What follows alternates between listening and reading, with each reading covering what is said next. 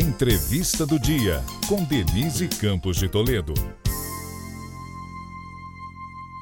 E nós vamos falar agora sobre pautas internacionais da Prefeitura, o cenário político. Eu estou aqui com a Marta Suplicy, que é Secretária Municipal de Relações Internacionais. Secretária, boa noite. Boa noite, prazer muito grande estar aqui com vocês. Eu agradeço a sua presença e vamos começar falando de uma agenda bastante apertada aí de atividades da Secretaria. São Paulo se inserindo em discussões globais aí, de temas globais.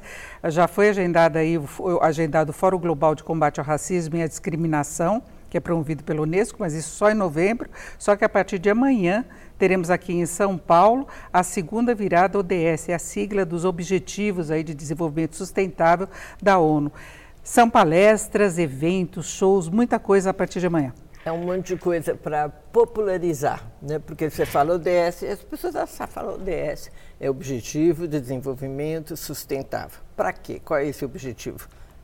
Salvar o planeta. Então, são 17 objetivos muito claros e é uma agenda até 2030 que todos no mundo deveriam se esforçar por cumprir, que vai desde a água limpa até a questão de gênero. E eu acredito que cada país, cada cidade está fazendo a sua parte. São Paulo está com esses objetivos em todas as suas secretarias.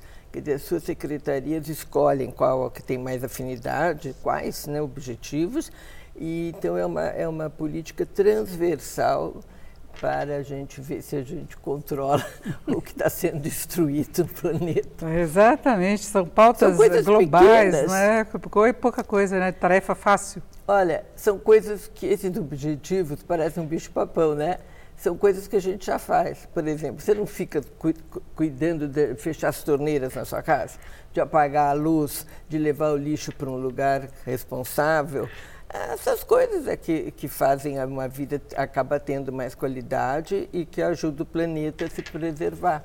Agora, qual que é o público-alvo, principalmente dos debates e palestras que vão ocorrer?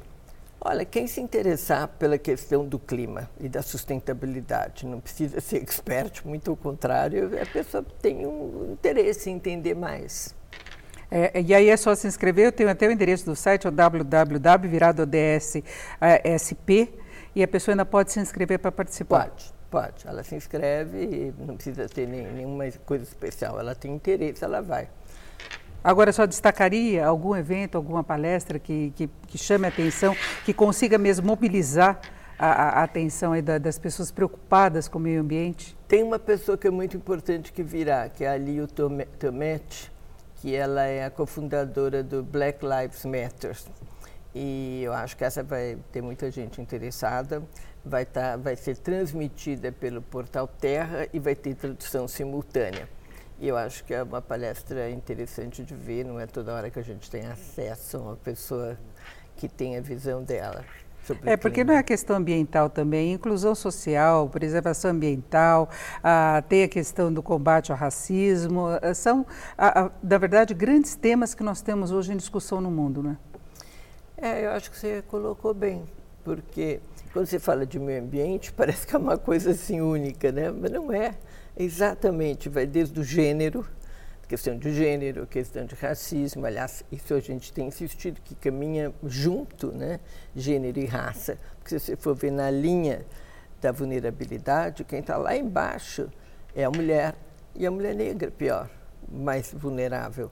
Então nós temos que pensar o tempo inteiro que quando você fala de clima, você não está falando só de floresta, essas coisas. Você está falando de qualidade de vida, dignidade de vida, de distribuição de renda, é tudo isso. De melhorar a vida das pessoas de uma forma geral, né? Inclusive, por exemplo, muitas vezes a gente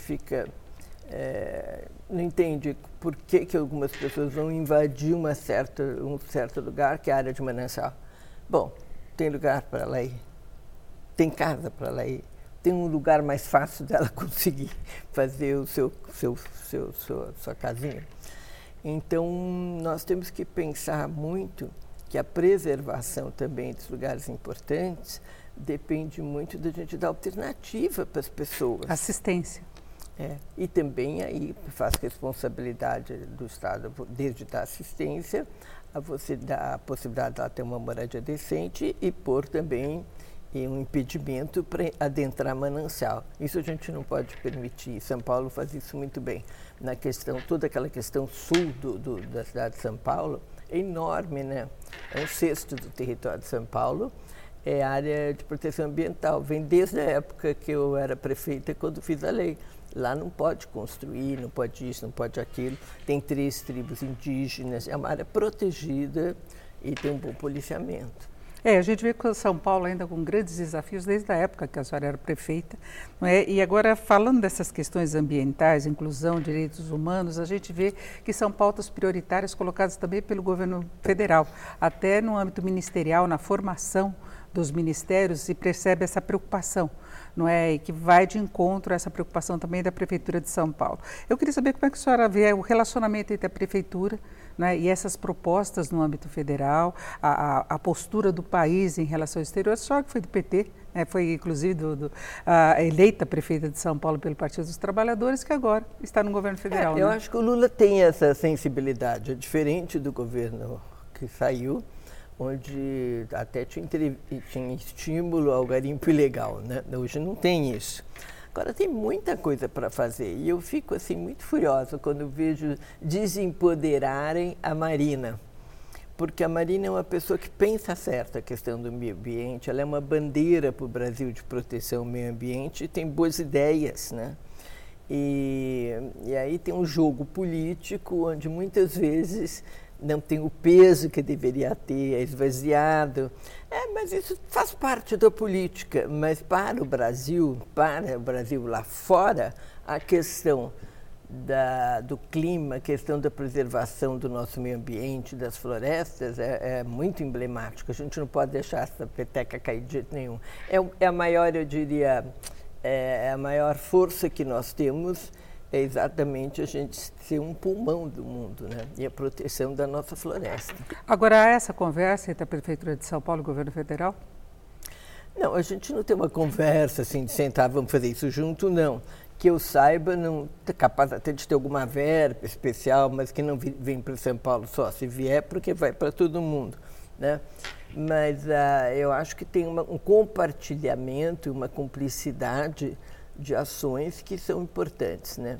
Que quando, por exemplo, a Presidência da República se posiciona de um jeito como está se posicionando de preservação do clima, eu acho que o bom senso diz para todos os prefeitos e prefeitas do Brasil, dizendo, olha, vamos nessa linha, que essa é uma linha que o governo federal está colocando como importante, deve ter financiamento para várias ações nessa linha, e é o século XXI, né? Vamos e venhamos. Quem não tiver nisso daí está fora. Inclusive se busca apoio internacional, até financeiro, para essas ações, né? Tem muito recurso público no mundo, inclusive eu sou agora secretária internacional da prefeitura, né? Nós estamos criando agências, né? Vamos criar agências no mundo para a captação desse dinheiro. Tem mais de 1 trilhão de recursos hoje buscando bons projetos. Então, o dinheiro está lá. Agora, se você não tem um projeto que seja absolutamente interessante, bem feito e confiável, você não vai ganhar esse recurso. E agora que nós temos bem a clareza de onde estão esses recursos, nós vamos criar as agências necessárias, 5 no mundo, né? Para que nós possamos ir fazer toda a prospectiva e os projetos que são para cada recurso, o que essas instituições querem incentivar e o que interessa para nós poder fazer e ter o recurso. E tem mais eventos agendados também para o Brasil, é uma forma de ter esse contato direto? É muito bom, né, fazer parte do mundo. Eu acho que ninguém vai para frente isolado, nem nós seres humanos e nem cidades. E eu, como secretária internacional, eu tento bastante colocar eventos de São Paulo no mundo e trazer muitos eventos para São Paulo. São Paulo nunca teve tanto evento, né? Outro dia eu estava vendo assim mesmo, meu Deus, o que tem de evento internacional.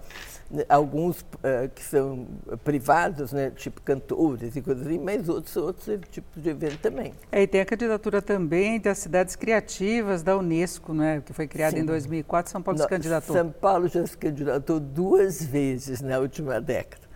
Vamos ver se dessa vez a gente vai melhor. Isso daí é relacionado à arte, não é? Que promove a cooperação entre os países. Agora, qual seria o forte de São Paulo? Você pode escolher. As 2 vezes que São Paulo perdeu, se não me engano, foi gastronomia, onde nós somos bons, mas perdemos. E outra coisa que eu não lembro que é, agora a gente está concorrendo em música.